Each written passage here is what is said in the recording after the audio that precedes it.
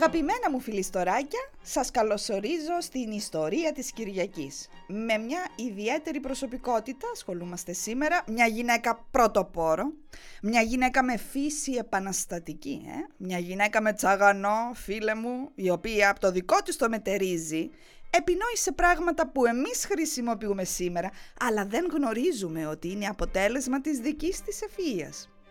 Θα κάνουμε και αυτή την Κυριακή βόλτα στην περίοδο του Μεσοπολέμου, αλλά όχι του ελληνικού, όχι. Θα ταξιδέψουμε στη Ρώμη, το Παρίσι, το Λονδίνο και τη Νέα Υόρκη και θα σας διηγηθώ τη συναρπαστική ιστορία και την ακόμα συναρπαστικότερη ζωή της γυναίκας εκείνης που έκανε τη μόδα μορφή τέχνης. Η γυναίκα αυτή που από την νεανική της ηλικία έδειξε το ανήσυχο το πνεύμα της, χαρακτηρίστηκε βασίλισσα της μόδας και η περίπτωσή της διδάσκεται ασφαλώς παγκοσμίως στις σχολές με το συγκεκριμένο γνωστικό αντικείμενο. Ο λόγος λοιπόν για την Έλσα Σκιαπαρέλι, μια αληθινή πρωτοπόρο με συγκλονιστικές δημιουργίες που επηρέασαν και θα εξακολουθούν να επηρεάζουν σχεδιαστές και στιλίστες. Μη σας ξενήσει το θέμα. Δεν θα ασχοληθούμε με τεχνικά ζητήματα. Εξάλλου το κληροδότημα της Σκιαπαρέλι στην πραγματικότητα είναι γνωστό σε όλους μας, γιατί οπωσδήποτε κάπου έχει πάρει το μάτι σας κάτι.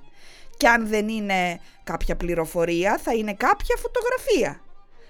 Θα είναι ένα εντυπωσιακό αντικείμενο που ίσως να μην γνωρίζετε ότι πίσω από αυτό το αξιοσημείωτο κάτι ήταν η συγκεκριμένη γυναίκα. Η Έλσα, να σας πω και κάπου εδώ έτσι για το μπιφ της υπόθεσης, υπήρξε το αντίπαλον δέος της Κοκκό Σανέλ. Μια που συνυπήρξαν είναι η αλήθεια, απλώς η κάθε μια τους είχε τη δική της οπτική για τη μόδα και αν με βάζατε τώρα έτσι να διαλέξω εντελώς ανεπιφύλακτα θα σας έλεγα ότι προσωπικά είμαι team Σκιαπαρέλι. Ας πάρουμε τα πράγματα από την αρχή. Η Έλσα Σκιαπαρέλι γεννήθηκε στις 10 Σεπτεμβρίου 1890 στη Ρώμη και πιο συγκεκριμένα στο Παλάτσο Κορσίνι. Ναι. Πολύ καλά καταλάβατε, ήταν αριστοκρατικής καταγωγής. Πιο αριστοκράτησα πεθαίνεις δηλαδή. Η μαμά της Μαρία ήταν μαρκισία περικαλώ, απόγονος των Μεδίκων των Ιδίων. Αλλά επίσης ο πατέρας της, ο Τσελεστίνος Σκιαπαρέλι, ήταν ακαδημαϊκός. Καθηγητής στο πανεπιστήμιο, δίδασκε λογοτεχνία των ανατολικών χωρών, μελετούσε ισλαμικά κείμενα και γνώριζε σανσκριτικά. Ήταν και διευθυντής της φημισμένης ακαδημαϊκής βιβλιοθήκης των Λυγκαίων, λέμε εμείς στα ελληνικά, Daily στα ιταλικά, που είχε την έδρα της εκεί που γεννήθηκε η Έλσα, στο Παλάτσο Κορσίνι δηλαδή. Πρόκειται εν ολίγης για την Εθνική Ακαδημία της Ιταλίας. Πώς λέμε Ακαδημία Αθηνών? Φανταστείτε τώρα εσείς το αντίστοιχο. Παράλληλα όμως είχε και ένα θείο, επίσης ακαδημαϊκό, δηλαδή μέλος της Ακαδημίας των Λυγκαίων, τον διάσημο αστρονόμο Τζοβάνι Σκιαπαρέλι, ο οποίος ήταν ο πρώτος που μελέτησε επισταμένο στον Άρη και ήταν ο επιστήμονας εκείνος που ανακάλυψε τα περίφημα κανάλια του πλανήτη. Στην αφετηρία της λοιπόν η Έλσα μεγάλωνε σε ένα αριστοκρατικό και λόγιο περιβάλλον που προωθούσε ασφαλώς την αριστεία σε όλους τους τομείς όπως αντιλαμβάνεστε. Το Ελσάκι λοιπόν ήταν παιδί διαβαστερό, αλλά ήταν και ένας χαρακτήρας ρέμπελος να το πω, ασυμβίβαστος, αντισυμβατικός, επαναστατικός τέλος πάντων. Μεγαλώνοντας σε αυτό το λόγιο το περιβάλλον, ήρθε σε επαφή με αρχαίους πολιτισμούς, με τη λογοτεχνία και την αστρονομία. Αλλά παράλληλα την έλκυαν και πράγματα λίγο πιο στριφνά, όπως η φιλοσοφία, η μεταφυσική, είχε εσωτερικές αναζητήσεις, ποιος ο άνθρωπος και ποιος ο προορισμός του, ναι. Και έτσι το έριξε στη μελλοντολογία, τον αποκρυφισμό και την αστρολογία. Και όπως κάθε ανήσυχος έφηβος που σέβεται την αλλοπρόσαλη την εφηβεία του ποιος είμαι και που πάω, έγραφε και ποίηση. Εύλογα θα αναρωτηθείτε, καλέ τι το βρήκε το κορίτσι. Σε διάφορες αναφορές στη βιογραφία της έχει λεχθεί ότι ήταν η τυπική περίπτωση παιδιού της αριστοκρατίας που μεγάλωνε με νταντάδες και παιδαγωγούς, με αυστηρότητα, κανόνες και πρωτόκολλα, χωρίς να αναπτύξει ποτέ ισχυρό δεσμό με τους γονείς της. Πράγμα το οποίο άλλωστε φάνηκε και στη μετέπειτα πορεία της. Η Έλσα είχε ένα σαράκι που την έτρωγε. το οποίο ενδεχομένως, αν είχε στοργική σχέση με τη μάνα της, να το είχε ξεπεράσει. Πίστευε λοιπόν ότι ήταν πολύ άσχημη. Μιλάμε τώρα για βαθιά ριζωμένη πεποίθηση, από την οποία δεν μπορούσε να απαλλαγεί εύκολα, πιθανολογώ. Πλην όμως, και εδώ τώρα είναι που αποκαλύπτεται το τσαγανό της και η αυτοεκτίμηση που είχε, δεν επέτρεπε να την πάρει από κάτω. Έγραφε ποίηση, διάβαζε φιλοσοφία και λογοτεχνία, την τραβούσε η αστρολογία και η μεταφυσική, αλλά το όνειρό της ήταν να γίνει ηθοποιός. Βλέπετε, στα χρόνια της Έλσας ο κινηματογράφος ήταν επανάσταση. Ήταν τότε που είχε εμφανιστεί.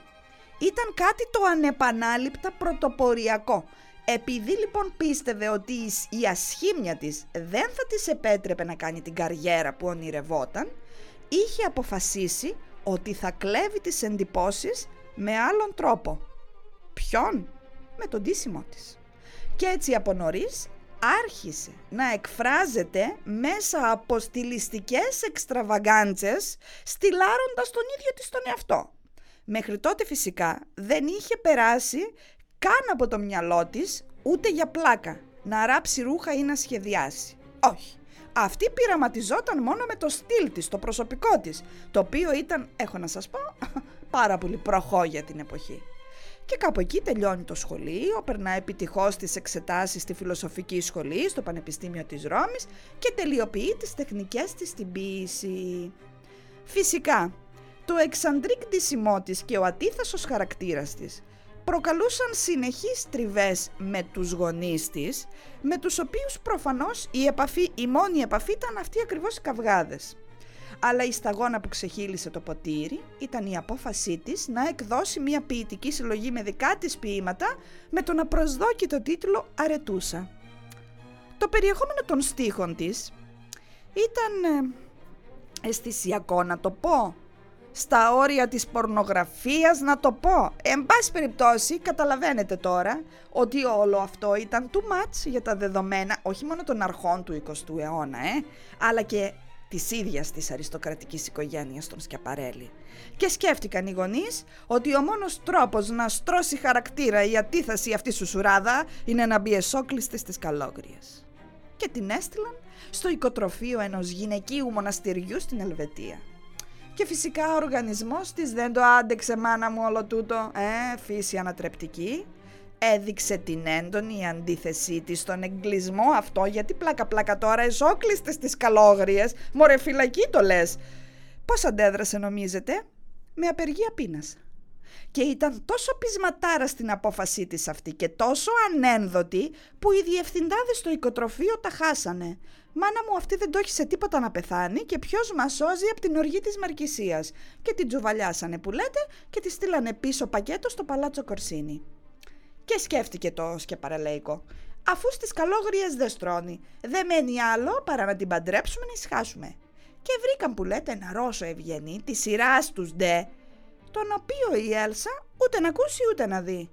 Και τι κάνει αυτή τη φορά? Το σκάει.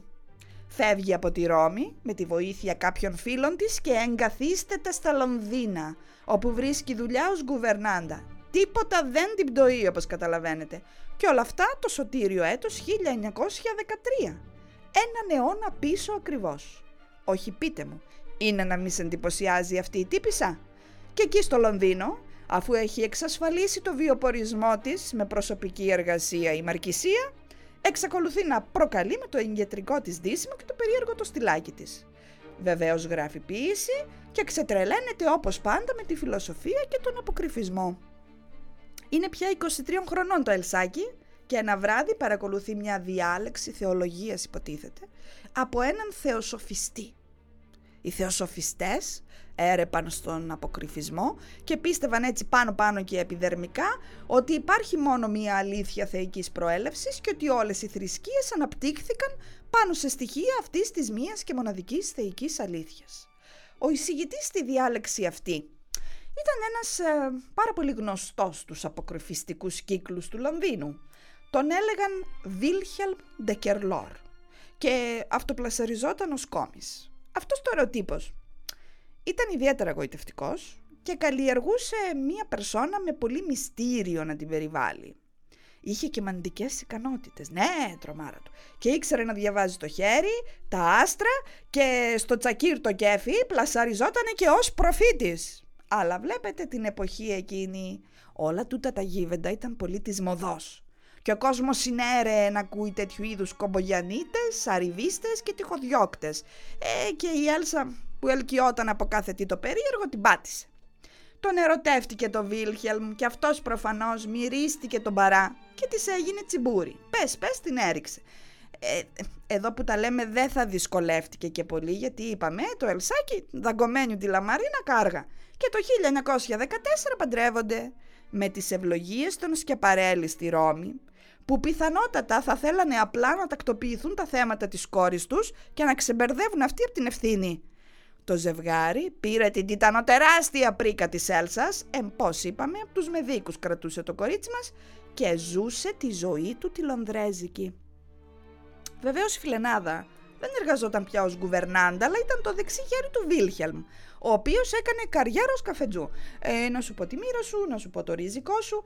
Εντάξει, δεν λέγανε τον καφέ, είπαμε, αυτό είναι ανατολικότερο προνόμιο. Διαβάζανε όμως το χέρι και κάνανε και αστρολογικές προβλέψεις. Και όσο δημοφιλές ήταν τούτο εδώ το παιχνίδι στον κοσμάκι, τόσο παράνομο ήταν για τις αρχές. 1, 2, 3, το ζευγάρι είχε κάνει και όνομα με τα μεγάλη πόρτα θα διαβείς και έναν σπαθάτο από κάπα τι τον έχεις και πω πίκρες και κλάματα φιλενάδα στο κρεβάτι σου. Τους τσακώσανε που λέτε και τους απελάσανε. Και αφού έκαναν αρχικά ένα μίνι πέρασμα από την οίκια της Γαλλίας, πήρανε το ονοματιόν τους και πήγανε κατά που λέτε στη Νέα Υόρκη. Και έχουμε φτάσει πια στα 1916. Έλσα και Βίλχελμ κάνουν ρέμπελη ζωή, μαγεύονται από τον τόσο διαφορετικό τον κόσμο των Ηνωμένων Πολιτειών και τρώνε από τα έτοιμα. Και τρώνε τα άτιμα τόσο πολύ και κάνουν τόσες πατάλες και μποέμικη ζωή με ευρωπαϊκό αέρα στο Αμέρικα, που η πρίκα η τεράστια έκανε φτερά. Το 1920 αποκτούν και ένα κοριτσάκι, την Ιβόνη Μαρία Λουίζα, που για συντομία τη φωνάζουν Γογό. Γκόγκο για την ακρίβεια. Και εκεί γύρω στο 1922 η μικρή αρρωσταίνει από πολιομιελίτιδα και σαν να μην έφτανε αυτό, η Έλσα ανακαλύπτει ότι ο Βίλχελμ της βγήκε κομματάκι πιο ζωηρούλης από ό,τι τον περίμενε. Εδώ όμως μιλάμε για τη Σκιαπαρέλι, η οποία όπως αντιλαμβάνεστε, τσιλιμπουρδίσματα τέτοιου είδους δεν τα ανέχεται. Παίρνει διαζύγιο, μωρέ, το 1922. Παίρνει διαζύγιο με συνοπτικές διαδικασίες. Παρατά το Βίλχελμ στη Νέα Υόρκη, παίρνει τη Γογό και εγκαθίσταται μονίμως στο Παρίσι. Όχι, θα κάτσει να σκάσει. Έβγε κοπελάρα μου. Αλλάζει και του παιδιού το επίθετο, τον διαγράφει διαπαντός από τη ζωή της και έκτοτε ούτε τον ανέφερε ποτέ, ούτε τον σκέφτηκε, ούτε τον αναζήτησε. Σαν να μην υπήρξε. Και όταν η μικρή Γογό τη ρώταγε για τον πατέρα της, απαντούσε καλά, αυτός έχει πεθάνει, μην ασχολείσαι». Και τέλος ο Βίλχελμ σβήστηκε. Την περίοδο ακριβώς εκείνη, η Έλσα έχει αποκτήσει μια φίλη πάρα πολύ στενή. Ταξιδεύοντας με το Βίλχελμ από τη Γαλλία προς τη Νέα Υόρκη με το υπερωκεάνιο, αντιλαμβάνεστε τώρα ότι αυτά τα υπερατλαντικά ταξίδια της εποχής με το πλοίο ήθελαν μέρες αρκετές για να ολοκληρωθούν. Εκεί λοιπόν σε αυτό το ταξίδι η Σκιαπαρέλι γνωρίζει την περίφημη Γκάμπι, την Γκαμπριέλ Μπουφέ Πικαμπιά, σύζυγο του ζωγράφου της πρωτοπορίας Φράνσις Πικαμπιά, ενεργό μέλος του κινήματος των Νταντά. Το ριζοσπαστικό και ασυμβίβαστο πνεύμα της Έλσας γοητεύεται τρελά από τους καλλιτεχνικούς κύκλους της Γκάμπι και του Φράνσις. Εξάλλου ο Πικαμπιά, που λίγο αργότερα εγκατέλειψε τους δανταϊστές και ακολούθησε το σουρεαλισμό, υπήρξε ένας από τους εκπροσώπους των κινημάτων της πρωτοπορίας που διέδωσε τη μοντέρνα τέχνη από την Ευρώπη απευθείας στις Ηνωμένες Πολιτείες. Όπως καταλαβαίνετε, ο δανταϊσμός και οι ιδέες του έμοιαζαν κομμένα και ραμμένα στα μέτρα της Έλσας. Έτσι, να σας πω πολύ στρογγυλά απλά ότι ο δανταϊσμός υπήρξε το κίνημα εκείνο της πρωτοπορίας, της μοντέρνας τέχνης δηλαδή, που εκδηλώθηκε στις εικαστικές τέχνες, την ποίηση και το θέατρο ως αντίδραση και διαμαρτυρία στη βαρβαρότητα του πολέμου. Μιλάμε για τον Πρώτο Παγκόσμιο Πόλεμο, Ένα κίνημα δηλαδή καλλιτεχνικής αναρχίας, που απέρριπτε κάθε προηγούμενη αισθητική νόρμα που πλασαριζόταν ως κανόνας. Οι ντανταϊστές εναντιώνονταν σε κάθε μορφή καταπίεσης και εκδήλωναν αυτή την καθολική αντίδραση με έναν σκόπιμο παραλογισμό, του τρελού δηλαδή. Σαφώς είχαν επίδραση από τον κυβισμό και το βραχύβιο φουτουρισμό, ενώ η μετεξέλιξή τους ήταν ο ακόμα αντιδραστικότερος και ριζοσπαστικότερος σουρεαλισμός. Ακόμη όμως είμαστε στην εποχή του ντανταϊσμού. Η φιλία της Έλσας με την Γκάμπη άρχισε να γίνεται ολοένα και πιο ισχυρή και όταν η Σκιαπαρέλι αποφάσισε να εγκαταλείψει τη Νέα Υόρκη και να εγκατασταθεί στο Παρίσι, η Γκάμπριελ ήταν εκείνη που της στάθηκε και ενίσχυσε τις αποφάσεις της. Στο Παρίσι πια η Έλσα δουλεύει πολίτρια σε ένα παλαιοπωλείο. Η σχέση της όμως με τη μόδα δεν έχει ακόμα ξεκινήσει. Είναι μια φευγάτη τύπισσα, πρώην αριστοκράτισσα, διαζευγμένη με παιδί και μέλος από σπόντα ενός μεγάλου καλλιτεχνικού κύκλου. Η μόνη επαφή που είχε μέχρι τότε με το ένδυμα ήταν η σύντομη θητεία της ως υπαλλήλου σε μια μπουτίκ στη Νέα Υόρκη και είχε γίνει γνωστή για τις προκλητικές στιλιστικές συμβουλές της και μέχρι εκεί. Μαζί με την Γκάμπη, τον Φράνσις, τους άλλους ντανταϊστές και εν γέννη ποιητές, ζωγράφους, γλύπτες, καλλιτέχνες κάνουν μποέμικη ζωή και συχνά ζουν στο νεοειδρυθέν τότε Music Hall Le Boeuf sur le Toit. Το μοσχάρι στη στέγη θα έλεγε κανείς, σε ελεύθερη μετάφραση, ένα καλλιτεχνικό στέκι το οποίο παρεπιπτόντως να σας πω ότι λειτουργεί ακόμη στα Παρίσια. Εκεί λοιπόν η Σκιαπαρέλι γνωρίζει τους ανθρώπους που θα αποτελέσουν το μέλλον της.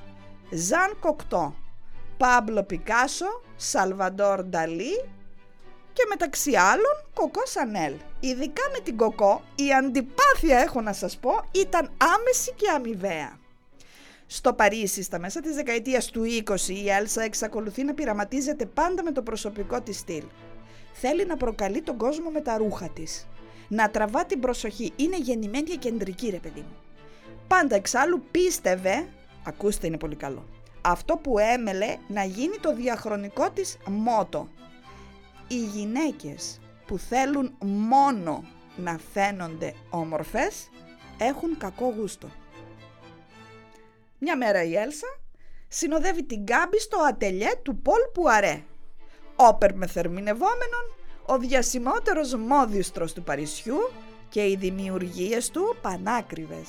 Μια περιουσία το φουστανάκι. Είναι ένας από τους κορυφαίους και φυσικά οι δημιουργίες του δεν είναι για όλες τις Παριζιάνες, παρά μόνο για αυτές που έχουν μεγάλο πορτοφόλι και τον φυσάνε τον παρά. Περιμένοντας λοιπόν το ραντεβού τους, οι δύο φίλες κοιτάζουν τα ρούχα στις κρεμάστρες και η Έλσα δοκιμάζει κάποιο από αυτά. Στο δοκιμαστήριο όμως, το στυλάρι θα λέγαμε εμείς σήμερα, το σετάρι τέλος πάντων, με τον δικό της ιδιαίτερο εκεντρικό τρόπο. Ο ίδιος ο Πουαρέ παρακολουθεί τι κάνει αυτή η τύπισσα και εντυπωσιάζεται. Καταλαβαίνει ότι εδώ υπάρχει πηγαίο ταλέντο στο styling και καταλαβαίνει ότι η γυναίκα αυτή με την τόση αυτοπεποίθηση, τον ιδιαίτερο τύπο και την εντυπωσιακή πρωτοποριακή φεύγα για τα δεδομένα της εποχής ευρηματικότητα θα αποτελέσει μια εξαιρετική διαφήμιση για τις δημιουργίες του. Και αρχίζει μία, ας το πούμε, συνεργασία μαζί της. Αναδιαστήματα της δίνει ρούχα για να φορέσει στο Παρίσι με την προϋπόθεση ότι θα τα στυλάρει μόνη της. Και κάπως έτσι δημιουργείται παρακαλώ η πρώτη influencer πριν από το Insta και τα λοιπά social media. Η Έλσα ασφαλώς και δέχεται. Εξάλλου έχει πλήρη επίγνωση της κατάστασής της και γνωρίζει ότι δεν υπάρχει άλλος τρόπος να φορέσει ρούχο του διάσημου σχεδιαστή. Πουαρέ και Έλσα γνωρίζονται καλύτερα. Συζητούν για μόδα και στιλ και ο μόδιστρος την ενθαρρύνει να αξιοποιήσει το ταλέντο της. Το 1927 η Έλσα βρίσκεται στο ατελιέ του Πουαρέ και στο πλαίσιο ενός δημιουργικού ίστρου δημιουργεί ένα εντελώς πρωτοποριακό φόρεμα χρησιμοποιώντας ένα κομμάτι ύφασμα, το οποίο στερεώνει στο σώμα μίας πελάτισσας του μόδιστρου επιτόπου μόνο με καρφίτσες χωρίς τρυπώματα και ραφές. ο Πουαρέ εντυπωσιάζεται τόσο πολύ και πλέον επιμένει φορτικά. Η Έλσα πρέπει να ασχοληθεί με τη μόδα. Η Σκιαπαρέλι όμως δεν ξέρει όχι μόνο να ράβει, δεν ξέρει ούτε την κλωστή να περνά στη βελόνα.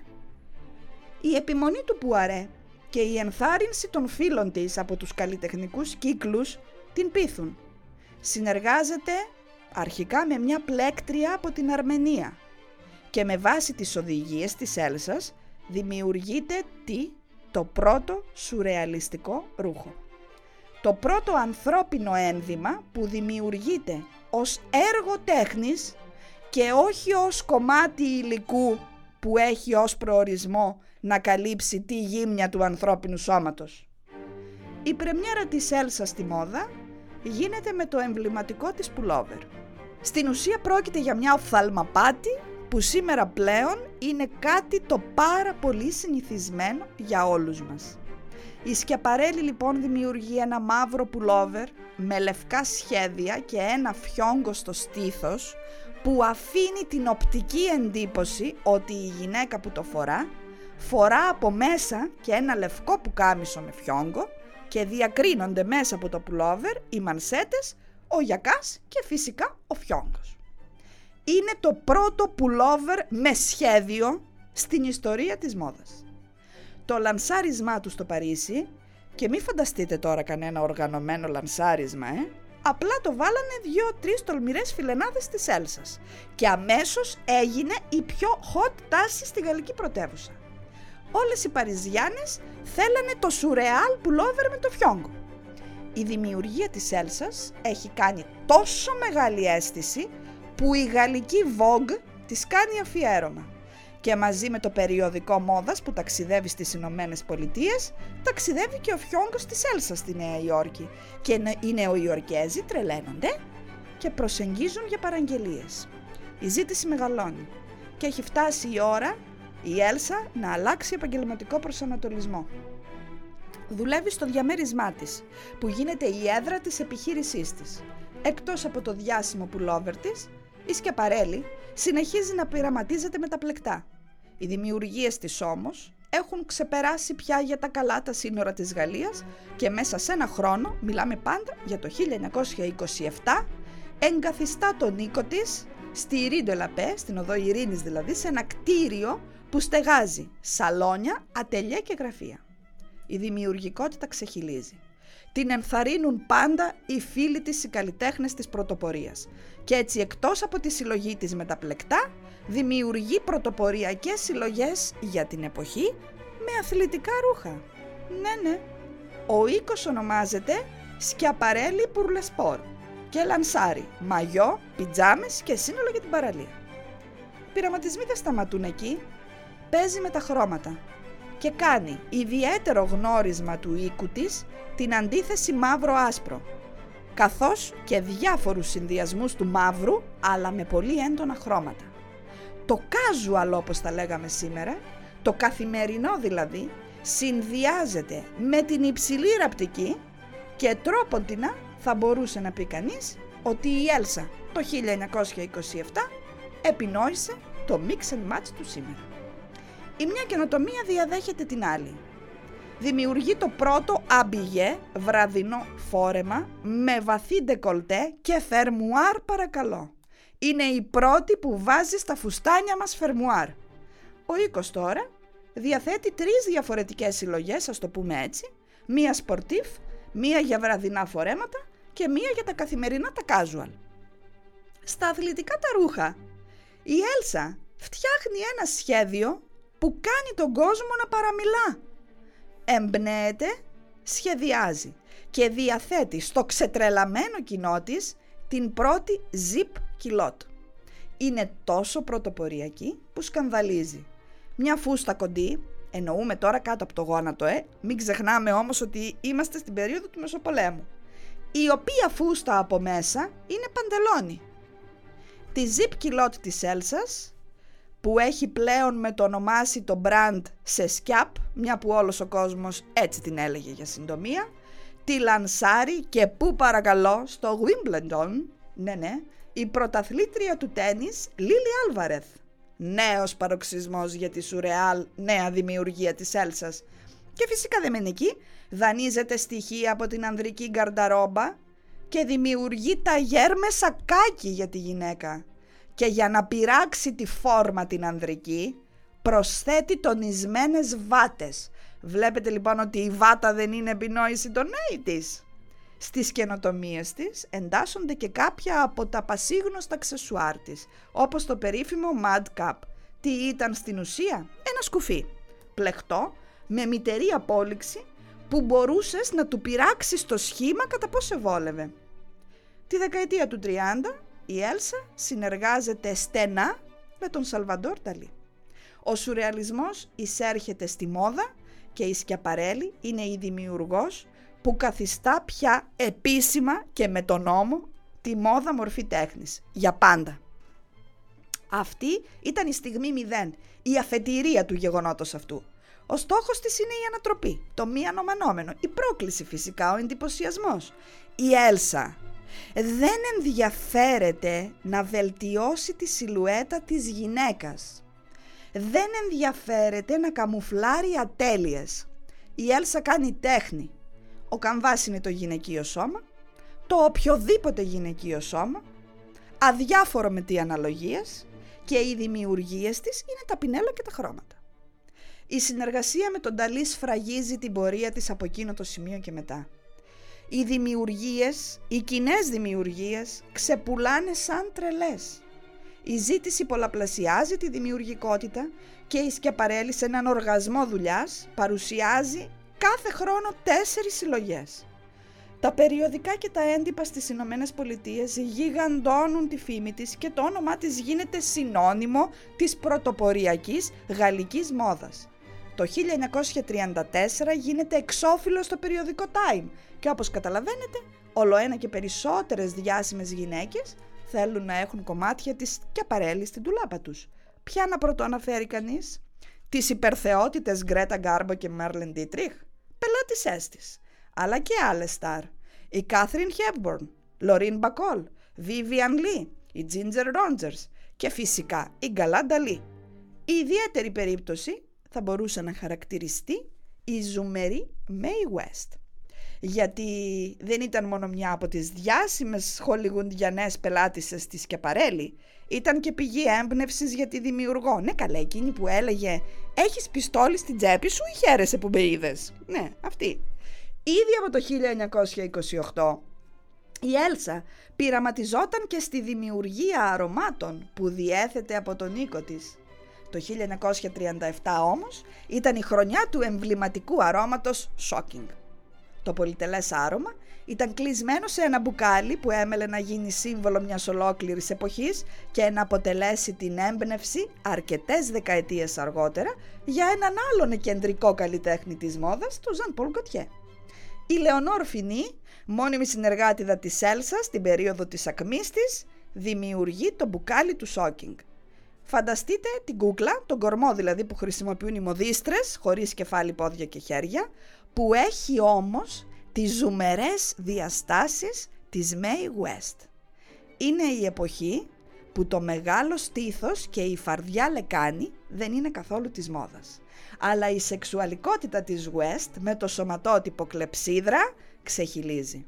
Το μπουκάλι σύμβολο διακοσμείται με βελούδινη κορδέλα και απλικέ πορσελάνινα λουλούδια και σπάει τα μία. Πάντα μαζί με τον Νταλί δημιουργούν τα πιο απίθανα πράγματα.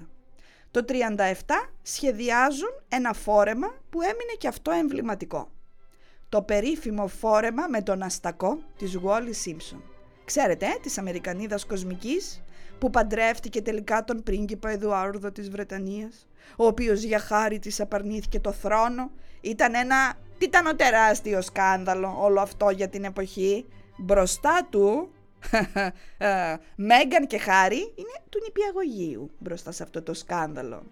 Και εξαιτίας λοιπόν αυτού του έρωτα, ναι, ο δόλιος ο Εδουάρδος, είπαμε, παράτησε τον τίτλο και έτσι έγινε η Ελισάβετ Βασίλισσα. Πώς νομίζετε? Το ζευγάρι λοιπόν παντρεύτηκε το 1937 και η Έλσα σε συνεργασία με τον Νταλί έφτιαξε όχι ένα, όχι δύο, 18 φορέματα για την ύφη που έπρεπε να κάνει εμφανίσεις κατά τη διάρκεια του γαμήλιου ταξιδιού. Και ανάμεσα σε αυτά τα 18 ήταν και το περίφημο φόρεμα με τον αστακό. Ο αστακός δε ήταν γνωστό σεξουαλικό σύμβολο για τον Νταλί και προκάλεσε τεράστια αίσθηση, γιατί δεν έφτανε ρε παιδί μου το σκάνδαλο το βασιλικό. Ήρθε και το σουρεάλ φουστάνι να δέσει το γλυκό. Και φυσικά η γόνιμη συνεργασία έφερε και άλλα αποτελέσματα, όπως το καπέλο αναποδογυρισμένη ψιλοτάκουνη γόβα με το ροζ τακούνι, ή τα γάντια με τα ζωγραφισμένα κόκκινα νύχια, τα φορέματα με τα ιδιόμορφα κοψίματα που έμοιαζαν σαν η γυναίκα που τα φορούσε να είχε βγει μόλις από μία μάχη σώμα με μια αρκούδα ή έστω τίγρη, γιατί είχε νυχές. Ή ακόμη τα μποτίνια με τα μακριά κρόσια που στην ουσία ήταν κατασκευασμένα από τρίχες μαϊμούς. Βέβαια. Και βέβαια η πρωτοπορία δεν σταματούσε εκεί, αλλά επεκτηνόταν και στα υπόλοιπα αξεσουάρ, όπως το περίφημο κολλιέ από ενσωματωμένα έντομα. Την ίδια πάντως δεκαετία αίσθηση προκάλεσε και η συνεργασία της Σκιαπαρέλι με τον Ζαν Κοκτώ, ο οποίος σχεδίαζε μοτίβα για τις δημιουργίες της που έγιναν και αυτά εμβληματικά. Το 1937, μαζί με το άρωμα Shocking, η Έλσα επινοεί και ένα χρώμα. Το πασίγνωστο Shocking Pink, το σοκαριστικό ροζ, το πιο ιδιαίτερο και χαρακτηριστικό φούξια στην ιστορία ολόκληρης της μόδας. Από τότε που ο πρώτος άνθρωπος έβαλε ένα τομάρι στη μέση του και το έδεσε. Την επόμενη χρονιά, το 1938, ήταν η στιγμή για έναν ακόμη θρίαμβο. Το εμβληματικό skeleton dress που δημιούργησε ξανά σε συνεργασία με τον Νταλί. Ένα απλό στενό μαύρο φόρεμα, φανταστείτε, με απλικαρισμένα στοιχεία που παραπέμπουν ξεκάθαρα στα οστά της λεκάνης, των πλευρών και της σπονδυλικής στήλης. Την καλπάζουσα αυτή πρωτοποριακή και αμιγώς καλλιτεχνική δημιουργία θα ανακόψει βία το ξέσπασμα του Δευτέρου Παγκοσμίου Πολέμου. Η Έλσα, σε αντίθεση με τους άλλους μόδιστρους, προσπαθεί μέχρι και το καλοκαίρι του 40 να κρατήσει τον οίκο της σε λειτουργία. Προσαρμόζεται όμως στις νέες συνθήκες. Αφήνει τις βραδινές τουαλέτες κατά μέρος. Δημιουργεί τώρα ολόσωμες γυναικείες φόρμες που κλείνουν με φερμουάρ ή ενσωματώνει στα παλτό μεγάλες τσέπες για να μην χρειάζεται η γυναίκα να κρατά μαζί της τσάντα, ή ενσωματώνει στα μαγιό ολόκληρο στιθόδεσμο, επινοώντας στην ουσία το πρώτο ρούχο με επένδυση στο στήθος. Τελικά αναγκάζεται να αφήσει το Παρίσι.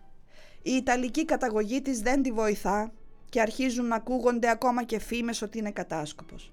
Γυρίζει στη Νέα Υόρκη και δίνει παντού διαλέξεις για τη μόδα. Δεν σχεδιάζει πια, αλλά αφοσιώνεται στον εθελοντισμό. Το 1945, με το τέλος του πολέμου, επιστρέφει στο Παρίσι γιατί το μικρόβιο την τριγουνίζει. Σχεδόν αμέσως παρουσιάζει μια νέα συλλογή και ετοιμάζεται να αναδιοργανώσει τον οίκο της. Προσεγγίζει τον Ζιβανσί, προκειμένου να αναλάβει διευθυντής του δημιουργικού τμήματος. Σε μια από τις πρώτες του συναντήσεις, όπως είχε αφηγηθεί ο ίδιος, διαπίστωσε ότι η Έλσα φορούσε παπούτσια διαφορετικού χρώματος. Ήτανε κεντρική, μποέμ και επέμενε στη δική της φιλοσοφία. Όμως και το κίνημα του σουρεαλισμού αυτό καθ' αυτό είχε πια αρχίσει να υποχωρεί. Ο Ζιβανσί αντιλήφθηκε ότι η Σκιαπαρέλι δεν θα μπορούσε να ακολουθήσει τις νέες τάσεις. Ήταν η αρχή του τέλους, γιατί βλέπετε το τέλος του πολέμου έφερε στο προσκήνιο το στιλ που υποστήριζαν την περίοδο εκείνη ο Κριστιάν Διόρ και η Κοκό Σανέλ. Οι γυναίκες ήθελαν να εντυπωσιάζουν πια μόνο με την ομορφιά και την κομψότητά τους. Αυτή την προσέγγιση όμως η Έλσα, όπως είπαμε και νωρίτερα, την θεωρούσε ένδειξη κακογουστιάς. Κράτησε τον οίκο της με νύχια και με δόντια μέχρι το 1954. Η σουρεαλιστική εκεντρικότητά της όμως δεν είχε την απήχηση του παρελθόντος. Κι έτσι κήρυξε πτώχευση. Γύρισε για πάντα την πλάτη στη μόδα και αφοσιώθηκε στη συγγραφή της αυτοβιογραφίας της με τίτλο Shocking Life. Πέθανε στον ύπνο της, σε ηλικία 83 χρόνων, στις 3 Νοεμβρίου του 1973 στο Παρίσι. Η προσέγγιση της στη μόδα ήταν επαναστατική. Αυτό που επεδίωκε δεν ήταν τα πιο άνετα ή τα πιο όμορφα ρούχα. Ήθελε η γυναίκα Σκιαπαρέλι να είναι δυναμική, ανεξάρτητη, αδέσμευτη και φευγάτη. Να προκαλεί με την εμφάνισή της, όχι σεξουαλικά, να το ξεκαθαρίσουμε. Να κάνει τα κεφάλια να γυρίζουν στο διάβα τους και να αφήνουν στόματα ανοιχτά από την έκπληξη. Για την ιστορία να σας πω ότι το 2012 ξεκίνησε μια σημαντικά αξιοσημείωτη προσπάθεια αναβίωσης του οίκου στο Παρίσι, στους ίδιους χώρους που χρησιμοποιούσε η Έλσα. Σήμερα ο οίκος Σκιαπαρέλι θεωρείται ένας από τους σημαντικότερους στον τομέα της υψηλής ραπτικής.